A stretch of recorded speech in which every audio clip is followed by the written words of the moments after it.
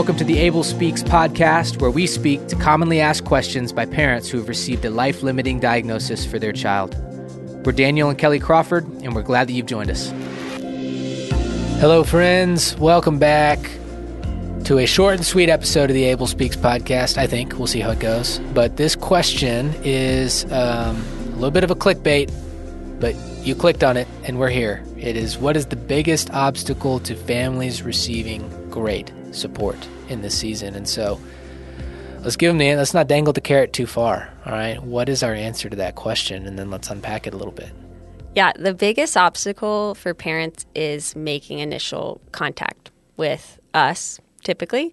And so we have seen that, and we understand that is a very vulnerable season that you find yourself in, and that it can feel really overwhelming and hard to reach out to complete strangers that you don't know and share the most vulnerable part of your life probably to date. And that really prohibits parents from reaching out and sharing what they're going through, sometimes with friends and family, but very specifically to us as a ministry. And so making initial contact is the hardest but best first step. Yeah. And that sounds almost probably pretty arrogant, like we're the solution to all of your problems, and so you just need to reach out to us. No, I'm kidding. But we did an episode 15, I believe it was, of just, we say support changes stories as like a rally cry, and we unpack why we believe that and what that really looks like in that episode. And a huge piece of the pie is just the relational element of the support. Being rooted in relationships as a ministry, we believe and have seen that the most significant thing we can provide to you is a community of other people that have walked a similar road, and that we don't have to do this by ourselves, and we don't have to figure this out alone. And we share in that episode just our personal experience. The first time we got connected, there was no Able Speaks. There was just Able in the womb. And the first time we got connected to a set of parents that had walked a similar road with their daughter Ava, and just it really felt like a pivot point in that journey. And so that's how every other service, every other tangible way that we come alongside families, that's at the core, and that can't be done from a distance in just following along. Yeah, and like for us as a ministry, it's a privilege for us to get to serve and walk alongside these families.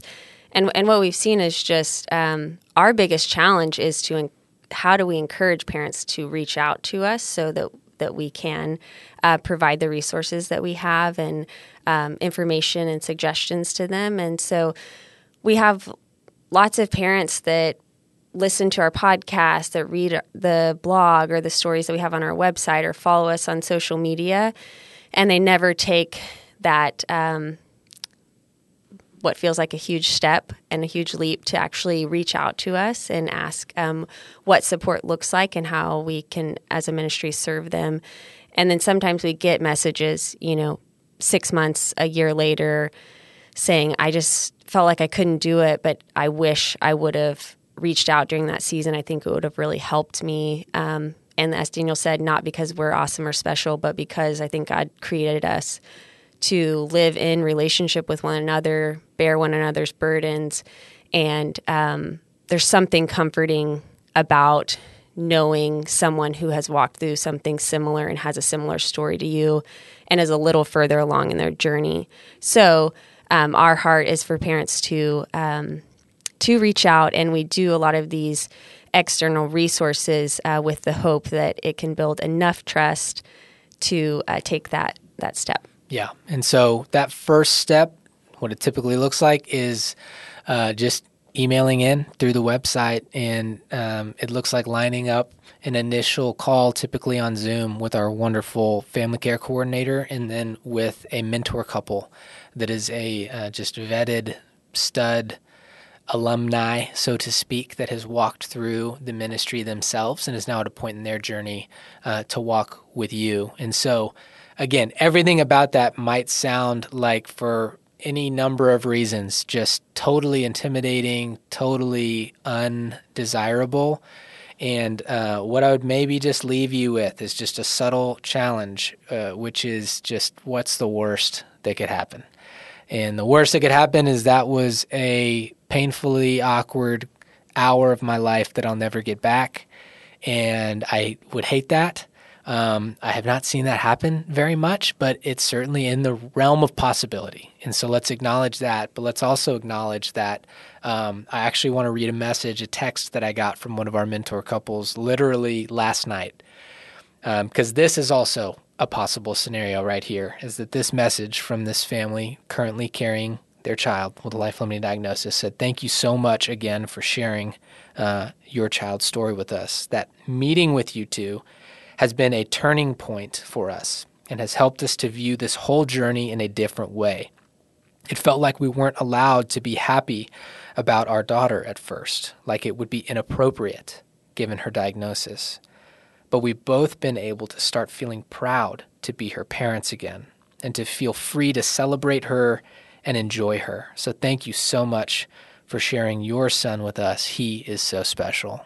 And so that's just one little snapshot example of a sentiment that we are humbled and encouraged to hear often, and that we relate to as a part of our own journey, and that it is a privilege to pay forward. And so, to go back to the question, what is the biggest obstacle to families receiving the level of support that we have seen change stories? It really is getting over that initial hurdle of reaching out to strangers in the middle of a vulnerable season when you might already be crazy introverted or just not want to talk to or see anybody. And so I get it, and we've seen it, and we understand, and yet we would still urge you and invite you to reach out for all the support that we can offer. We hope that these external resources, podcasts, the blog, the website, the Instagram, we hope that they can be a source of encouragement to you, but also hope that it doesn't end there. And so I'm probably going to say something like that again in this canned outro that's the last 30 seconds of every episode. And so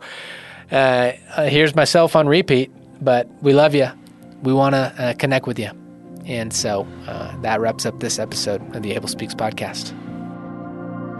Hey friends, thanks for listening in. We hope this content has been helpful. At Able Speaks, we exist to support families who have chosen to carry a child with a life-limiting diagnosis, and we want you to know that the foundation of that support is rooted in relationships. And so if you're a parent in this circumstance, then by all means continue listening in, but we'd really encourage you to reach out by sending an email to support@ablespeaks.org. Again, our heartfelt prayer is that this episode has served you in some way and that we might have the opportunity to serve you further in the future.